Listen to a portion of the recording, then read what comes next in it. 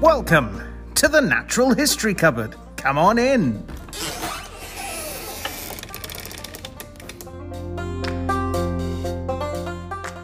Welcome back to the Natural History Cupboard podcast, the place where the wonderful and weird parts of the natural world come together. I'm your host, Gareth, and as always, joining me are my two co-hosts. Aaron, say hi. Yeah, hi. Hi, good. Drew, say hi. Hello. Right, obviously you're both stunned by our brand new introduction music, and hopefully the rest of our little stings that we've put throughout the episode will be our new ones as well. The door needs a bit of oil. Your hinges need some oil. I had to find a specifically very, very creaky door just to get that nice sound effect. It is an old cupboard. Speaking of creaky doors, I do have a quick bit of housekeeping. Go on then. Firstly, I apologise to my good co-hosts and to our listeners, because when I listened back to our podcast last week, I didn't confuse the word fish with isopod once. I actually did it, I think, like 3 times. Did you? I kept calling the Cyberpoa a fish. It is an isopod. I do apologise. Don't at me. We'll let you off. Don't at you. The second thing I'd like to address is the polls, the results of the polls. We now know from our millions of listeners, all three of them. All three of them. Only one of which voted in both polls. But we. I just like to say hi to Aaron's mum, who's clearly the one who's done that. No, I don't think my mum's on Twitter. But anyway, the results of the polls: Megalodon has beaten out the bullet ant by 1 vote. It was we were close. wrong. We were wrong. It was 1-0. Well, clearly. No, we all said that the Megalodon would win. Oh yeah, we did. Well, Sorry. Yeah, we did. Good to know. And also, I'm afraid I lost my my own self-challenge last week when I tried to outgrow Scarif, because it would seem that one person would prefer to have a Cyberpoa cut off their tongue rather than kangaroo eating their corpse. Are we going to carry through with this threat? We're going to find that person and cut their tongue off and put one of these on. We will hunt you down. We have a very specific set of skills. None of them involve doing that. But no. And lastly, last bit is a little bit of homework for Drew. Someone got in contact with me. They wanted to remain anonymous. But someone got in contact with me and asked me to ask you, Drew, your homework for next week is to be able to tell us how many Cyberpoa would make a Gigantopithecus. Okay, all right. Yep, no, that's fine. I can do that. I can do that. That's a reference to last week where Drew told us that there's 700 and something sparrows would create a Gigantopithecus. I can't remember. Yeah, we're 720 something, I think. I'll write that down. Thank you. Oh, fair enough. Well, we'll go from our. We'll try that again. We'll go into our first article for today, which is going to be the news. So let's play our brand new news introduction.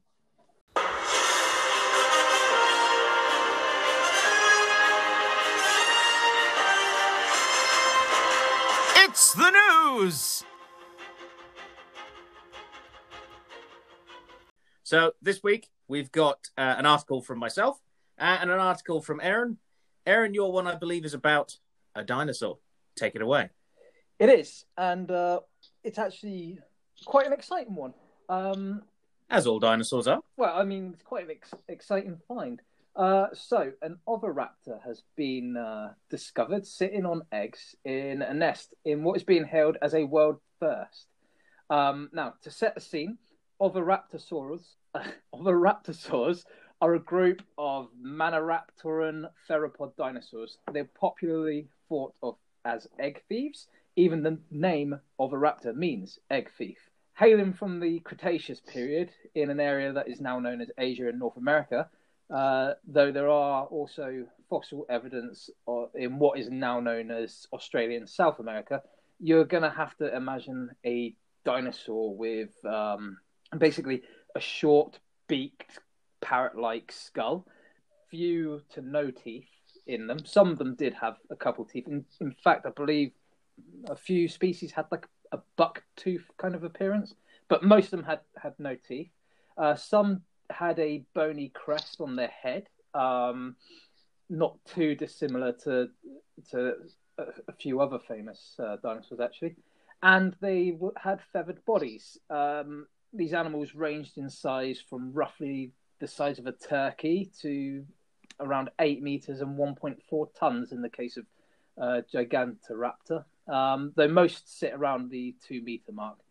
Their arms and hands are long and probably very strong, and their short tails have kind of inspired debates over whether or not other raptorosaurs had pigger-style tails, so like the Ambopteryx longibrachium that we spoke about a couple of weeks ago.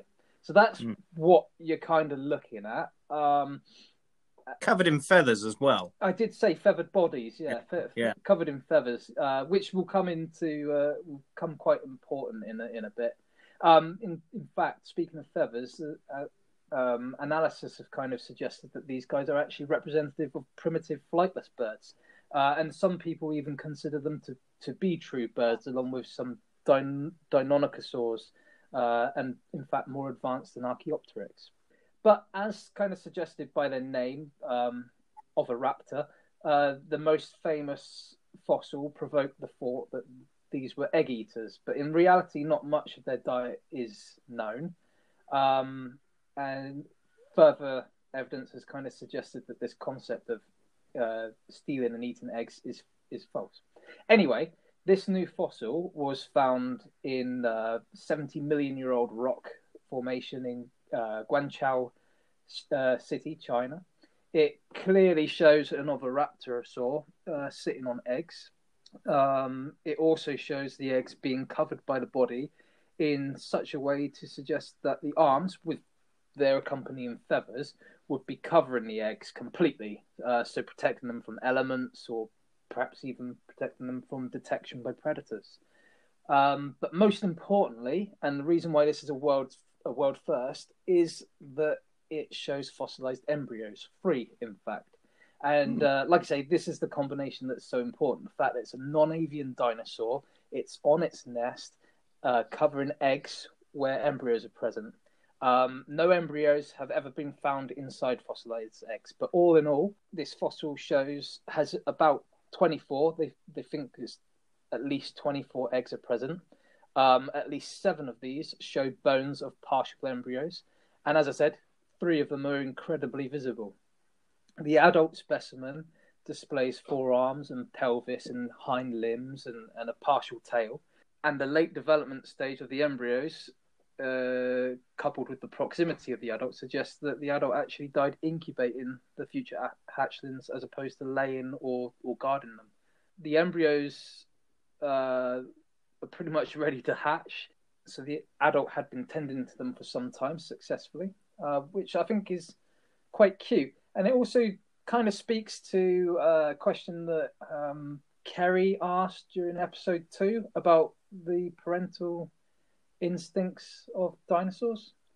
But yeah, that's why it's important, because this fossil clearly shows a clutch of eggs in a nest being looked after, cared for by a parent, and has fossilized embryos. But there is one more gift that this fossil had to give.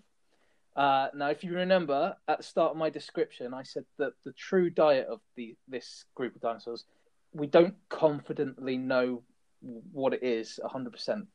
This fossil had gastroliths in it. So if you recall, again, going back to our focus on Ambopteryx longibrachium, we spoke about how these stones are deliberately swallowed to ease with the digestion process and grinding up food. And this actually supports the idea that oviraptorosaurs are herbivorous. So all in all, it's a fantastic fossil. It's very interesting, and the amount of information that has been kind of collected from it is just astronomically important.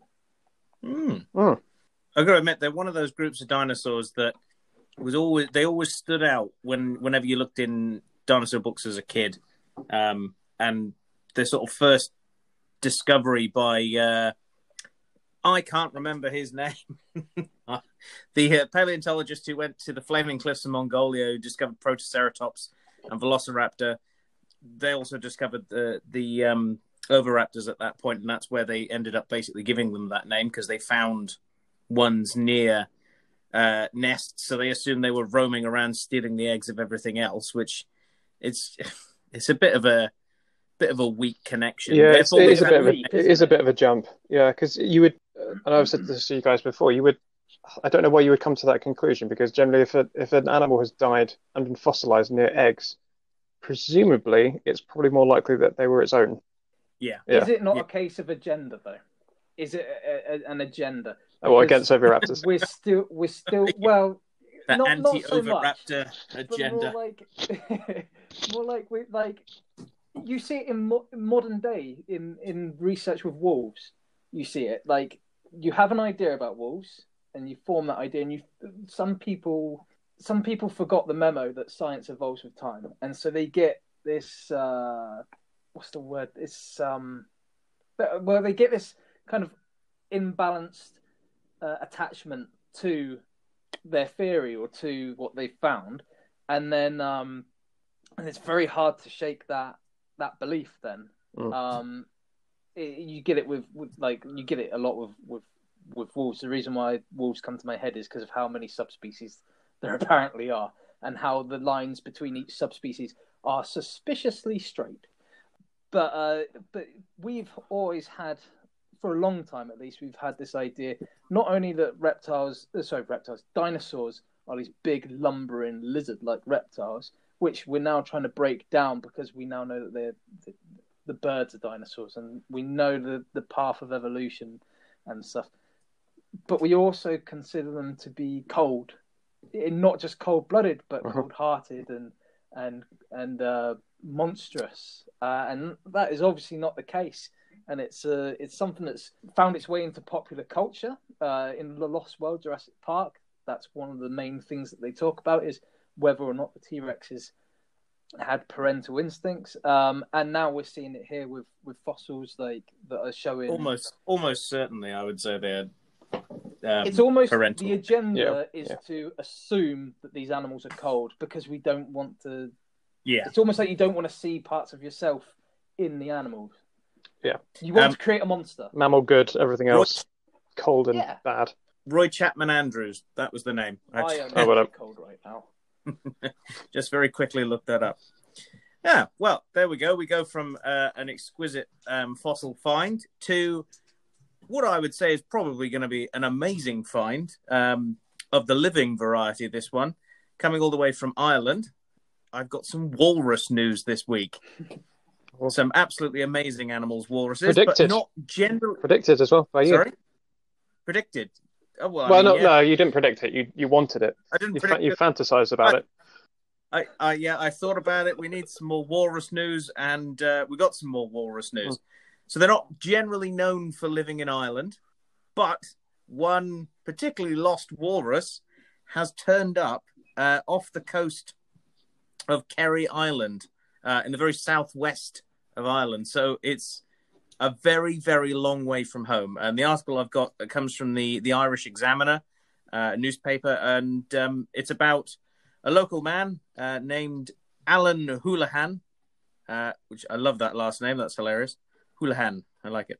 Rolls off the tongue. And his 5-year-old daughter, Miriam, they spotted, this cow-sized walrus lying there on the rocks as they were going for a walk along Glenleam Beach on Kerry Island.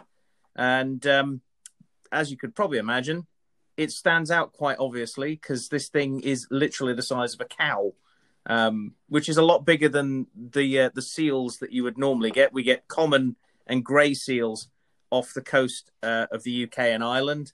We don't get anything much bigger than that unless it's a whale. And if you saw a whale on the rocks, you probably would, you're probably not going to have the same reaction. But walruses are quite large animals. They're sort of a pinky red colour when they're sort of out of the water and dried off.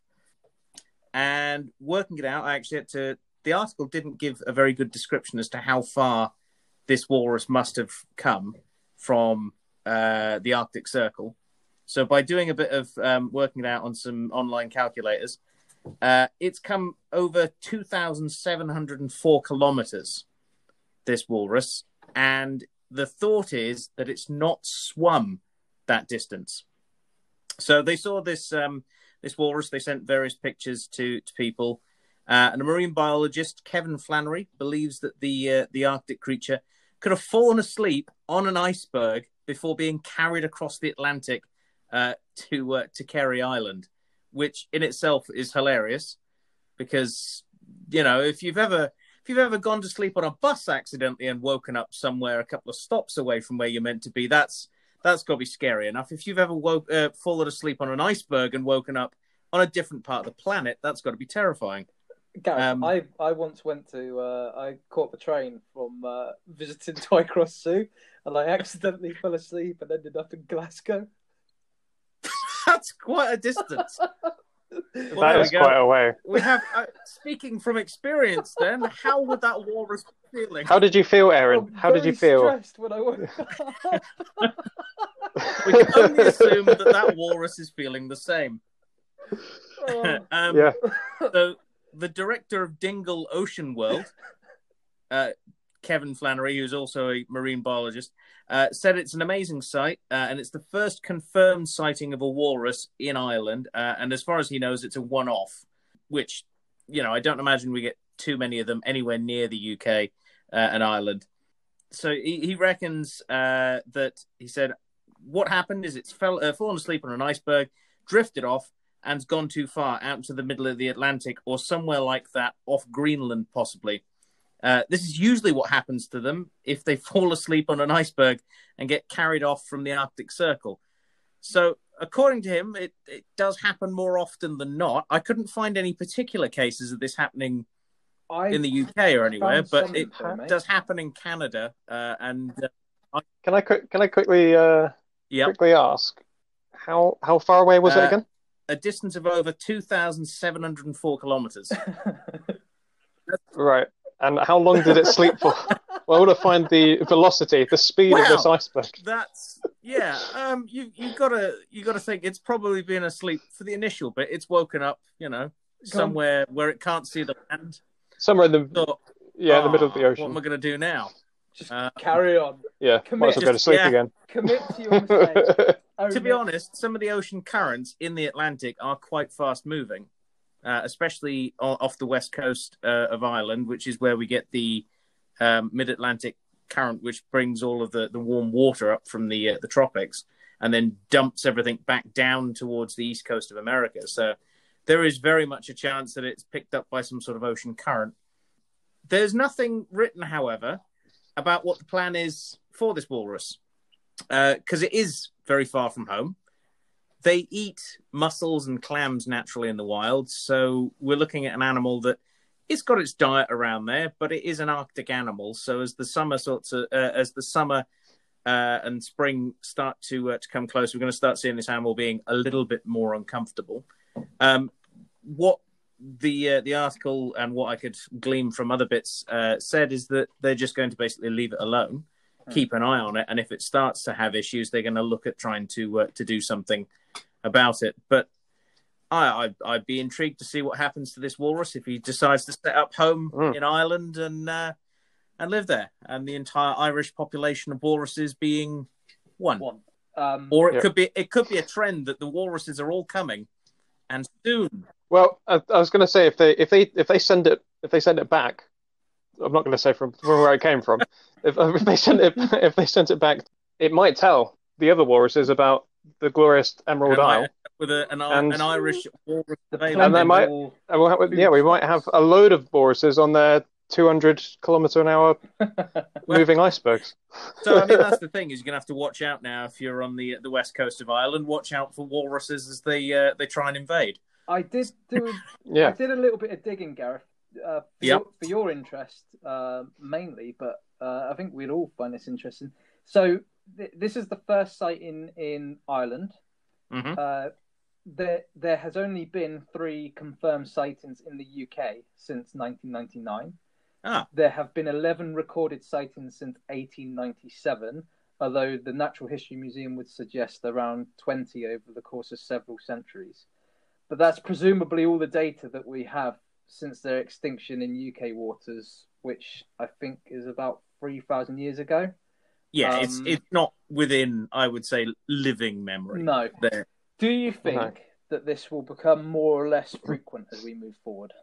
I don't think so. No, I think this is a one-off that happens every now and again when you get a really lost walrus. Yeah, I mean, we're seeing obviously migrations of animals coming north because it's getting warmer. Yeah, I don't think we're seeing very many of the opposite. The ones wanting it colder coming south. They're just fed up of all that snow and ice up in the Arctic, and Yeah. Did you? To prepare myself for hearing about your article, Gareth, I did a bit of digging. I found a fantastic, I think it was on HuffPost, a fantastic impersonation done by one Anthony Fitzgerald, who was interviewed by a news station, and he did a walrus sound. Did you hear Okay. It?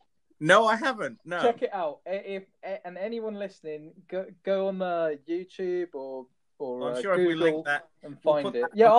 We can link that on Twitter.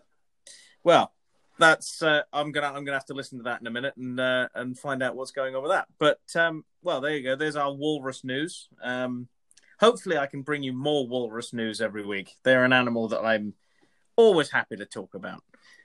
So we'll go from our news segment now, and we'll go into our creature feature. It's the creature feature. Okay, well, welcome along to this week's creature feature. This week, Drew is going to take us through the bird world's, unsung heroes, the vultures. Drew, take it away.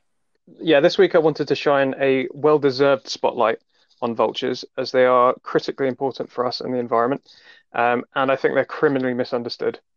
So I'm not restricting myself to just one species of vulture here. I'm mainly talking about old world vultures. So just to be clear, that's vultures in Europe, Africa, and Asia. There are 16 species of old world vulture, and there are 7 species of new world vulture, so 23 in total. But old world vultures and new world vultures are not in the same family, so they're not that closely related. Old world vultures are in the family Accipitridæ, which also includes hawks, kites, and eagles, so most of what we call birds of prey. But Accipitridæ doesn't include falcons or owls, which are in their own families. And New World vultures are in the family Cathartidae, so 2 separate families. We give the common name vulture to individual species of both families because they look alike and they perform the same job. This is a result of convergent evolution, which basically means they evolved separately, but they look similar and have similar traits because they've adapted to the same ecological niche. The main difference between their adaptations is that old world vultures rely mainly on their vision, new world vultures rely on their sense of smell. So what is that job or that niche that vultures perform, and why are they so important? So they are scavengers, undertakers if you like, and they are absolutely perfect at it. And I'm just going to go through a few adaptations that they have that as to why the reasons why they're so good at it. So to be a good scavenger, you need excellent eyesight to find your food, and being up high gives you a good vantage point as well. Vultures obviously fly, and they do have really good eyesight, and they've got very wide, broad wings to ride thermals up into the sky. So this allows them to stay airborne for hours with minimal effort, so they can find food really, really quickly and really easily. It's a myth that they circle dying animals. They are simply just riding thermals and looking about. That's all they're doing, and they only move in on an animal that's already dead. In fact, they usually wait for the decay to set in, as it gives them easy access to animals with tough skins.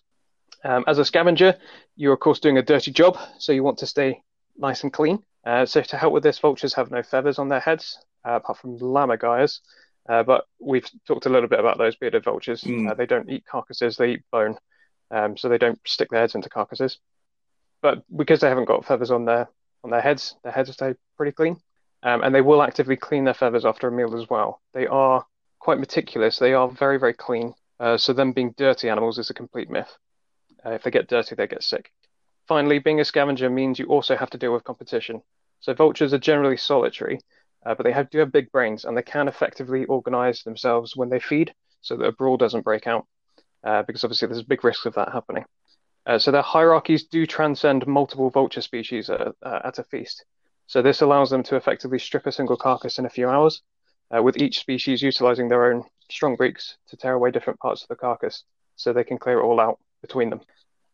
So there are lots of other different interesting facts about vultures as well. They vomit to lighten their load to fly away quicker if they need to. They urinate on their legs to keep themselves cool. They walk like John Wayne as well, which is also cool. But we've only got a limited time. So I want to focus really on their job and what they do for us. So as I said, they are nature's undertakers. They clean up the rotten meat. It's not a glamorous job, but that's the job that needs doing, and they excel at it. And I think they are very short on respect for this significant job that they do. So if you asked a number of people on the street what they thought of vultures, they would say they're gross, they're ugly, hideous, nasty. They associate them with bad luck, and some people think they're scary as well. And this absolute slander is why we need to talk about vultures, because this negative reputation is really damaging to their image and thus their conservation too. So I mentioned before that there are 16 species of Old World vulture. 11 of those are at risk of extinction within our lifetime. 8 are categorized as critically endangered, and 3 are endangered. So I'll just quickly mention that most New World vultures are listed as least concern, so they're not facing as much of a problem as Old World vultures are. So yeah, they're not facing the same catastrophe that we're seeing with Old World vultures, which is why I really want to talk mainly about the latter. The exception to this are the condors, California and Andean condors that have been heavily persecuted, and their low clutch size, so the one egg per nest, has made their recovery quite difficult. But yeah, back onto Old World vultures. In the 1990s, 99% of the Indian subcontinent's vultures were wiped out by the use of the veterinary drug diclofenac. It was given to diseased or injured cattle as an anti-inflammatory, usually without a diagnosis, and rarely resulted in a cure. So the animals died anyway. So vultures fed on the carcass, and the drug was lethal to them. It caused acute kidney failure, so they died. And yeah, this wiped out 99% of the subcontinent's vultures. Can I just so there for a second, Drew? Of course, yeah. One of the other random things, I don't know whether you, is diclofenac also causes thin eggshells as well. Yes, I did. Yes, I did notice that down. I forgot to write that down. But yeah. Clutch failures as well, which is a double-edged sword. You end up with, well, animals dying of kidney failure and clutches dying because they just can't come to term. Yeah. Sorry, I'll jump back. No. But yeah, no, if you have any pointers, feel free to check them in. Yeah, so it's a double whammy. So the manufacturing of the drug in India, Pakistan, and Nepal is now banned. So that's really good. That's a victory. But obviously, a lot of damage has already been done. Unfortunately, the retail sale of the drug does remain legal as well. So it's still sort of in circulation, although obviously not quite as heavily used. That's a problem in Europe as well, is we're seeing more use of this drug, which is odd because we would think that we should learn from it. So hopefully people will start to get on board with that and stop using it. There are alternatives that are safer. So moving on to vultures in Africa, and I will go back onto the ones in India in a bit. But moving on to vultures in Africa, in the last 30 years, their populations have collapsed too. Poisoning is the biggest threat, which is mostly deliberate. So the reason it's deliberate is poachers will often lace the bodies of animals they kill with poison. Say if they shot an elephant or a rhino for its respective ivory or horn. And because vultures will descend on the carcass, revealing its position to the rangers, the poachers don't want that trail. So to cut off that trail, they lace the bodies with poison. So it ends up killing one dead elephant may end up killing a good 100, 200 vultures. May I ask you a question? Yes. Well, you can try. Is the poison that kills the elephant that then kills the scavengers feeding on the elephant? What about scavengers that would feed on the carcass of the vultures and so on and so forth? How far down the food chain is that poison able to reach? I'm not 100% sure, but I would assume that it would still keep passing on if things still kept eating them. So eventually you just end up with assumption. But yeah, basically if they do eat the vultures, then in theory they themselves would also be poisoned too. So it would just keep going through the food chain. Yeah. So why should we care that this is happening? Well, obviously, the first reason is we should care because it is awful. But also we should care because not caring and not appreciating vultures is part of the problem. And if you're listening to this and you still need another reason to get on board, well, I've got another one for you. So this goes on to how it affects us directly, vulture persecution. As a result, going back to the Indian vultures, as a result of the decline of Indian vultures, the feral dog population in India has increased by about 35%, because there's lots of carrion for them to eat. Feral dogs are poor substitutes for vultures because they carry and spread disease, whereas the birds don't. They nullify disease within their gut. Not poisons, though, obviously. They're not nuclear. They can't, just absolutely nullify absolutely everything. So rabies and tuberculosis is very common amongst feral dogs, which they pass on to humans. And around 20,000 people in India die from rabies per year. The rabies infection rate and thus the death rate from it has increased with the decline of vultures. There's a direct link there. There's a correlation.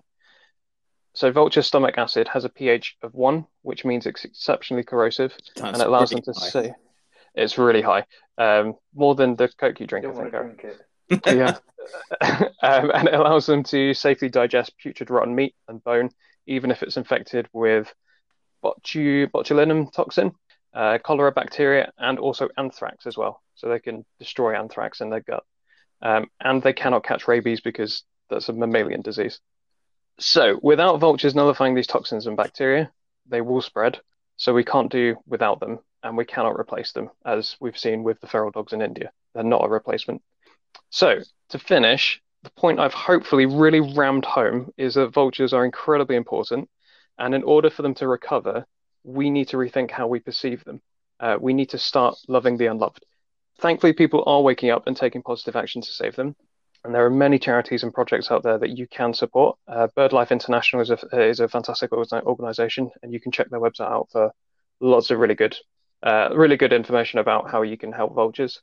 Also, if you're in the UK, I'm going to shout out it's not a sponsored podcast, but I'm going to shout out to the Hawke Conservancy Trust in Andover. They're incredible, and they'll give you far more information than I can ever give you about vultures. But yeah, so please give these organisations your support. Please give vultures your support. We cannot conserve only the animals we consider cute and fluffy. So bugger your prejudices against these high-flying heroes of mass sanitation. They are great. We need them, and now they very much need us. That's quite true. I've got one thing to add to the Indian thing as well. Oh yeah. One of the side effects, other than rabies being spread to people because of the increased dog population, is it's actually brought leopards into human areas because they have a particular taste for dogs, which has meant that there's been increased attacks of people by leopards, which means leopards then get persecuted as well, all because, well, people are pumping drugs into cattle, which unfortunately is more to do with the religion in India of not wanting to harm a cow, which obviously means that there's a lot of cultural aspects that people have got to take into account, but hopefully those sort of practices of treating the cattle can change. Yeah, like I said, there are alternatives. I forgot to write down the alternative. But yes, there are alternative drugs that you can use that won't kill vultures. Do you know that actual effect that it's had, the vulture to the dog, to the leopard attacking people? It's actually led to leopards in the Indian subcontinent. Leopards have been going through trash as well, much like the urban fox in Britain. And to the point that the leopard is labelled as a pest species. So when you usually think of pest species, you think of things like rats or raccoons or something like that. In this case, it's an endangered species has been labelled as a pest, all because we can't tolerate vultures. That's a really good example of just how extreme it's got, really. It's not what you want to see when you put the bins out overnight. It's a leopard. How everything in an ecosystem, including ourselves, every single species on this planet has a niche, it has a place and a reason to be. And as soon as you start knocking the columns that hold our existence up, everything starts to crumble. Yeah. There you go. There's a depressing Well, yeah, there are lots of charities out there that are helping vultures. So I don't want to end it on a completely negative note, but ultimately we need to change our opinions about them, or so that their reputation can improve, so that these charities can start being funded properly. Well, to end it on a happy note, Drew, what is your favourite species of vulture? My favourite species of vulture is a vulture I worked with down in I don't want to sound too much like a white person, but down in South Africa when I worked down there for a little bit. I worked with a vulture called Julius. He was a Cape is it just Cape vulture or Cape Griffin vulture? I can't remember if there's a griffin in there as well. But he was great. They're one of the larger ones. They look similar to griffin vultures. So those are almost like I suppose if your basic vulture shape, I guess. Mm. But yeah, I really liked him, and thus I had a pretty big admiration for vultures after working with that sassy boy. They're pretty big, those ones as well, aren't they? Yeah, he was big. Mm. He was big. Aaron, what's your favourite vulture? Griffin vulture. It is a griffin vulture. I just double checked. Sorry, it's both Cape Griffin and a Cape Griffin vulture. Yeah. If again to repeat what Drew said, we're not sponsored, but there is a place I'd like to shout out, and it's called Sim de la Aegis. I think I've pronounced that poorly, but it's in the Catalan mountains. It's the Centre for Eagles, is what it's called, and they are a fantastic little captive collection of all rescued birds. Some, if not most, they are working towards. Basically, they rehab them and they try and reintroduce them into the wild. But those that they can't, they use, much like SeaWorld, but with birds, I guess, and on a much, much smaller and more rustic scale. Less water as well. Less water, yeah. Slightly less, yeah. So they rescue, they rehabilitate, and then the majority of them, the ones that they can do, they are reintroduced back into the wild. But the ones that stay behind, they act as like ambassadors for their species and for birds in general.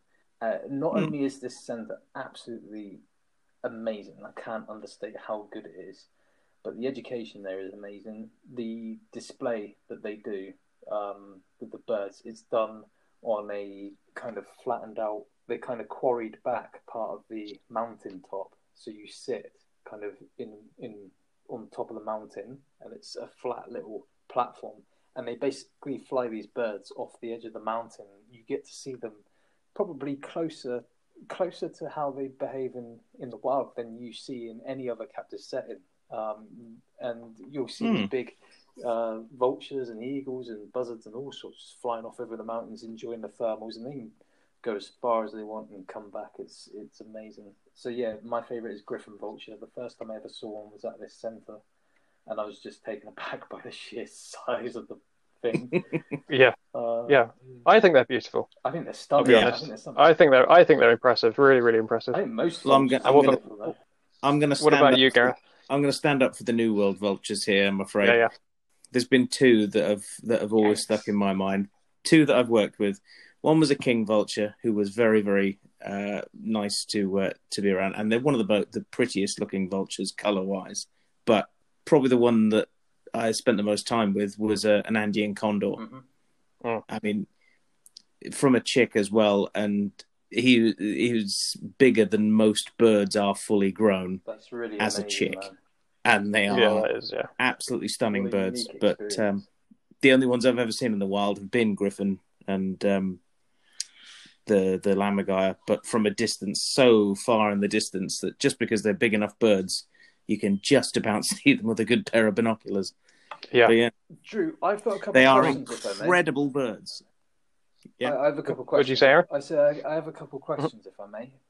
Two are relatively serious, but one is just to entertain myself because I like breaking certain groups of people's hearts. So the first thing, and I think this is I can't understate how important I think this question is, because I know the answer. We all know the answer, and you've already kind of touched upon it, but I really want to underline it because there are a faction of people who will not get this. So I think it's worth actually making it clear. Are they a danger to domestics? So I mentioned before that they don't circle dying things, and they only really eat when something's pretty much already kind of rotten, already putrid. So no, basically no, Good, no, simple. they're not a threat. They don't hunt. They actually, interestingly, they're whilst their beaks are really really strong, their feet aren't, and their legs aren't very strong. They're great for walking around, but they can't pick up and carry something away. Okay, so No one, yeah, they can't carry anything away.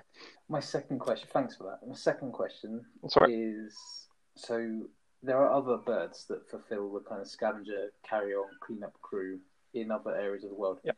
There have been examples in certain areas, specifically in the Northern Americas, where ravens have had I don't think the word is symbiotic, but they've had a relationship with bears and wolves in that the ravens will call the bears and the wolves to something, and it makes it easier for the ravens to then feast themselves. So I was wondering, because obviously I think that has historically happened in Europe too, I think. But I was just wondering anyway, does the vulture have a similar relationship? So obviously they would communicate with other animals in the sense that when they're flying, that's all right. When they're flying around, although they won't necessarily pick on something that's dying, they can sort of, and with as we know with poachers, they can indicate when something has died because they'll be there. But it's mainly the fact that they will clear up after everything else, really. So if a lion's taken down something, they'll eat what they need. The vultures will come down and fill the rest. I think most vulture sort of symbiosis is with other vultures. Because the bigger vultures will eat first. They'll take the bigger bits, and then the smaller ones will come in and they'll get everything out of the crevices that the bigger vultures can't reach. Okay. Well, final question, and then I'm gonna let you go and let the cat in. She's shouting at me. Okay, so specifically for the Ark fans, because I want to ruin their fun. Oh dear. Can you hypothetically ride an Argentavis? I'm that might be a question. Go for that, Gareth. I'm going to jump in on that one. So, for anyone who's unaware, Ark is a game where you run around with dinosaurs and try and sit on them and feed them berries to try and make them your friend. Argentavis was nowhere near as big as he is in that game. He's bordering on the size of the eagles that took Frodo and Sam home. And even then, I don't think you could sit on the back of one of those either. So, aerodynamically, no. One thing I do know about Argentavis, though, is that they are technically New World vultures. They're in Qatar today. Right. Well, before the cat breaks the door down, get to the cat. We'll move on to our next segment, where we're going to be talking all about, well, some really interesting word. I'm going to go let the cat in. It's Word of the Week. Okay, well, welcome along to this week's Word of the Week, with our brand new intro there. So, this week's Word of the Week is going to be slightly odd. It's one that doesn't have an exact word as such. It's phagia or phagic. Essentially, basically, you're cheating. I'm not cheating. It's one word that can be put onto the end of multiple words. That's a suffix. It's the suffix of the week. It's a suffix of the week. All right, fine. You got me there. But there are many interesting words that are caused by this. So, this particular suffix or word of the week is phagia or phagic. And this comes from the Greek to eat or to devour. There's about 50 different versions as to whether it's eat, devour, to ingest, basically to eat something. So there are lots of different uses, and we're going to go over a few of them. In fact, we're going to have a bit of fun with this. I have gone through a couple of medical dictionaries, and there are some really interesting ones. I'm going to see what you two think as to whether you can pick out what these particular ones mean. Now, the obvious ones are things like coprophagia or coprophagia, which I'm assuming you two are both familiar with, not because you carry it out yourselves, but because you've worked with primates, and we all know primates are quite happy to do this. Also, lots of other animals are quite happy to do this. Coprophagia is, of course, the consumption of poo Shit. or shit. Yeah. Yeah. It's fine, Aaron. It's as you've said it now. It's the Greek Shit's out the word bag. coprolite, or copra, meaning poo or feces or shit. Yes, and essentially animals that do that. There's lots of different reasons why they do it. But Fun, innit? Well, I mean, takes up some time, I suppose, if you're having a really day. So we'll go over some of these and see if you can figure them out. And then I'll reveal the results at the end. I'll have a tally as to who gets which one right. So here we go. Here's the first one: hemophagia or hemophagic. Eat blood. Yeah, blood. Blood. Yeah, blood. That is correct. You both get a tick on that one. Yeah, blood. Yeah. So, that's animals that, eat or drink blood. It depends as to how they do it, I suppose, because vampire bats are hemophagic, and they sort of lap up blood off seals and other things. Here's an interesting one: pagophagic. Oh. So, Is that something that eats money? it's not that. It's also not the eating of pagans either.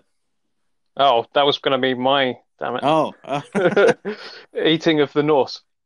Eating of the Norse. Yeah. Well, you're both wrong on that one, strangely. Pagophagic or pagophagia is the craving to eat ice. Okay. It's often associated with anemia and can result... People who are really thirsty. And can result in an iron deficiency. It's also something that pregnant women can get as well. Essentially, they can just get a craving to eat ice. So that's 1-1 so far for you two. Omophagia. Here's your next one. Omophagia. It's not. I actually remember looking at this. Yeah, I think you did. I think we did look at this one, didn't it? I can't remember. It's not eating the same thing. No. No. Yeah, is it eating the same thing? You're going to say eating the same thing? Constantly. Eating the same thing constantly. Okay. Drew? Is it OMO? OMO. Phagia. I don't know. Actually, it's not what I've guessed, but I don't have a better guess. Eating... I'm buzzing out. The only thing I can think of without missing off the H at the beginning is eating humans. Eating, yeah, fair enough. No. Well, technically it could be if Drew, you were to eat them raw. Okay. Omophagia is the eating of raw things. All right. Essentially raw meat. Although I could also say I don't know whether vegetables or fruit would come under that as well, because. But we don't win points off of technicalities. You don't win points off technicalities, so I'm afraid that's nil point for you as well. I'm competitive now. Yeah, it is. We go on to a nice easy one, I think, this one. Geophagia. Eating of rocks. Inorganic earth material. So you got... Damn it, rocks. Aaron, what did you say? He said inorganic material. Inorganic earth material. I'm going to say your technicality things come back to bite you on the bum there. Drew's going to get the point because it is, in fact, the eating of rocks or soils or minerals. So that's a point there for Drew. Now, dysphagia. Dysphagia. Is that when someone insults you? Yeah. And you swallow it and spit back? Eating diss tracks. Eating diss tracks, and Aaron's going with being insulted. Strangely enough, I can tell you that that's not the correct answers for either of those. Oh, really? No. I'm so surprised. Dysphagia is, in fact, the difficulty of swallowing. It's just having real trouble being able to swallow anything down whatsoever. My second guess was going to be not eating anything at all. So is that... Well, obviously I can't get it now, but... No, because I'm afraid technicalities don't count. No. Yeah, no. So we'll move on to our next one. Europhagia. Oh. Eating urine? Eating European? Eating Yeah, Europeans. that was going to be eating them euros. No, eating. How are you spelling euro? This is spelled URO. Oh, Yeah, eating urine, drinking urine, consuming urine. yeah. You're going for urine? I mean, can I also go to that as well? Because that seems You likely. can if you wish. Yeah. You can Yeah. both have a nice glass of urine because you're both correct there on that one. Perfect. So you both get a point. So currently we're a little bit over halfway through, and the scores are 3-2 to Drew. Oh, So- okay. I thought we were tied. I've not been paying No. attention, clearly. Good game, Drew. Acuphagia. Now this is an odd one as well. Eating something accurate. Being really. I think being with accurate precision. means it just has gone into your mouth. Really, if you're trying to eat something, as long as you've swallowed it, it's then you've accurately obtained the food. Gareth, you are a father, as I am. You know that some individuals in society do not eat accurately. That is true. Yes. Yes, it's quite true. Acuphagia. I reckon Eating- like eating something constantly. So just constant eating. Constant eating. And Yeah. Aaron, your guess on this one? Yeah, I don't know. Like, I'm going to go for something silly because I'm really lost on this one. I'm going to say eating acupuncture needles. Well, believe it or Oh. not, Oh, you're that's actually very correct, because acuphagia is the eating of sharp objects. So if you were eating acupuncture needles, you would be very much I eating Nice. take sharp that one objects. because that's a technicality. Well done. And I'm not. Oh no, Oh, I don't know. you- I don't know actually. You're not wanting. Okay, you're not wanting the point. That's fine. I want the point, but I don't think This I is should where get it. honesty's getting you. Yeah. So we've got 3 left. Zoophagia. Well, I mean, eating eating animals. any animal, yeah. Specific Vertebrates. vertebrates. Vertebrates. Well, it is eating creatures, but it's eating live creatures. Okay. So Fair enough. that is when you decide to just start chewing on the side of a cow, I guess. Yep. And we've then got xerophagia. Mm. Oh, eating nothing. Mm. But it's spelt with an X, isn't It's it? spelt with an X. Okay. Yes, I looked this up. I looked this up earlier on. Xerophagia. I'm not. I Unfortunately, don't know what zero would mean with an X. So. Well, it's all to play for at the moment. Drew is out in front, so if you can pull a win, you've got this one and one final one left. I mean, Can Aaron come back? Aaron, I'm going to give this one to you because I'm going to just throw it and just say that it's the eating. It's the eating of. It's very specific. It's the eating of a teddy bear that needs washing. No. I have a feeling you've just sparked something in my mind. I have a feeling if I'm not right about it being eating nothing, it's eating something It's definitely eating something. dusty. Not dusty, not dirty. But it's not moist. Oh, So it's dry. oh! Nothing. Aaron, you have hit the Has he nail got on it? the head. Nothing. It is, in fact, nothing. eating dry food. I can't believe I lost that. Oh, yes. Either you were just stalling for time there whilst Googling frantically. He probably was. So, our final one, which is xylophagia. Eating wood. Eating wood? Yes. Are you that? Oh, he sounds quite confident. So it's almost like if I go for the same one.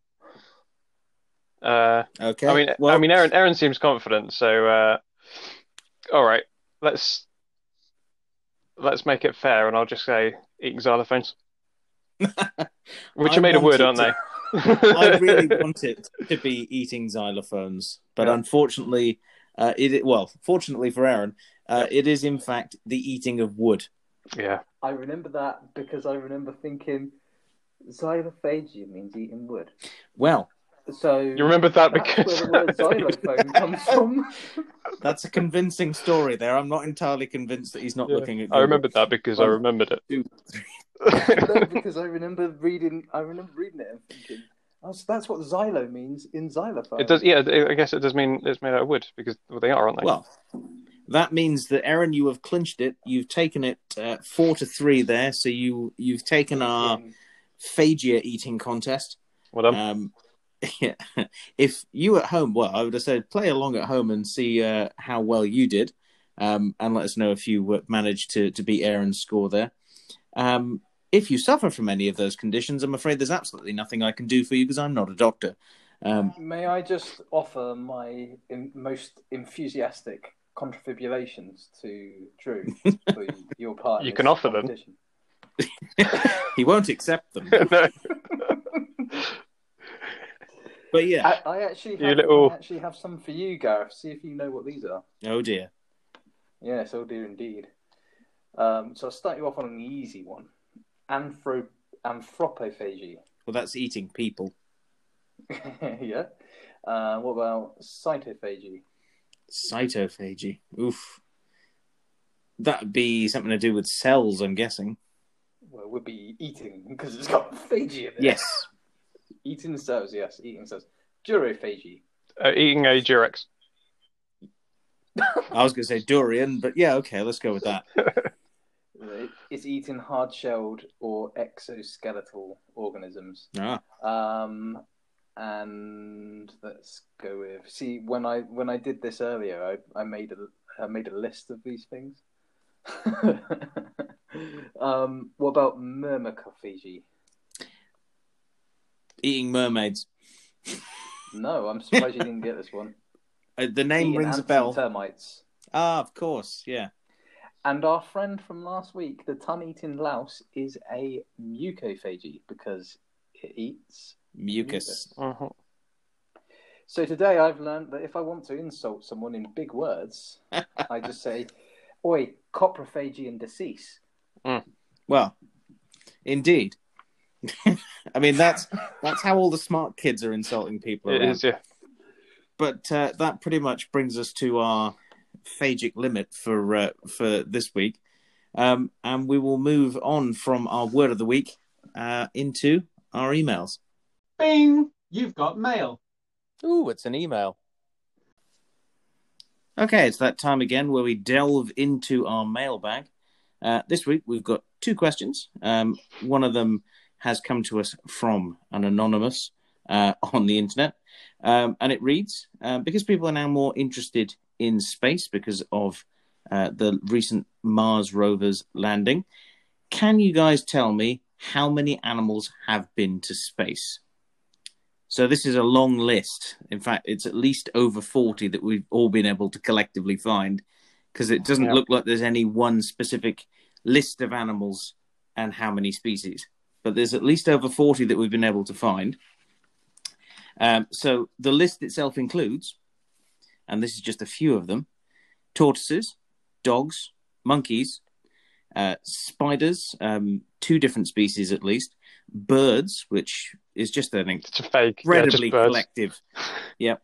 Mealworms, wine flies, guinea pigs, tardigrades, butterflies, bats, ants, scorpions, rice fish, carp, rats, mice, crickets, quails, killifish, bees, silkworms, nematodes, moths, hissing cockroaches, stick insects of some variety, chicken embryos, possibly chickens themselves, jellyfish, brine shrimp, toads, toadfish, and that's where my list runs out. Have you got any others there, you two?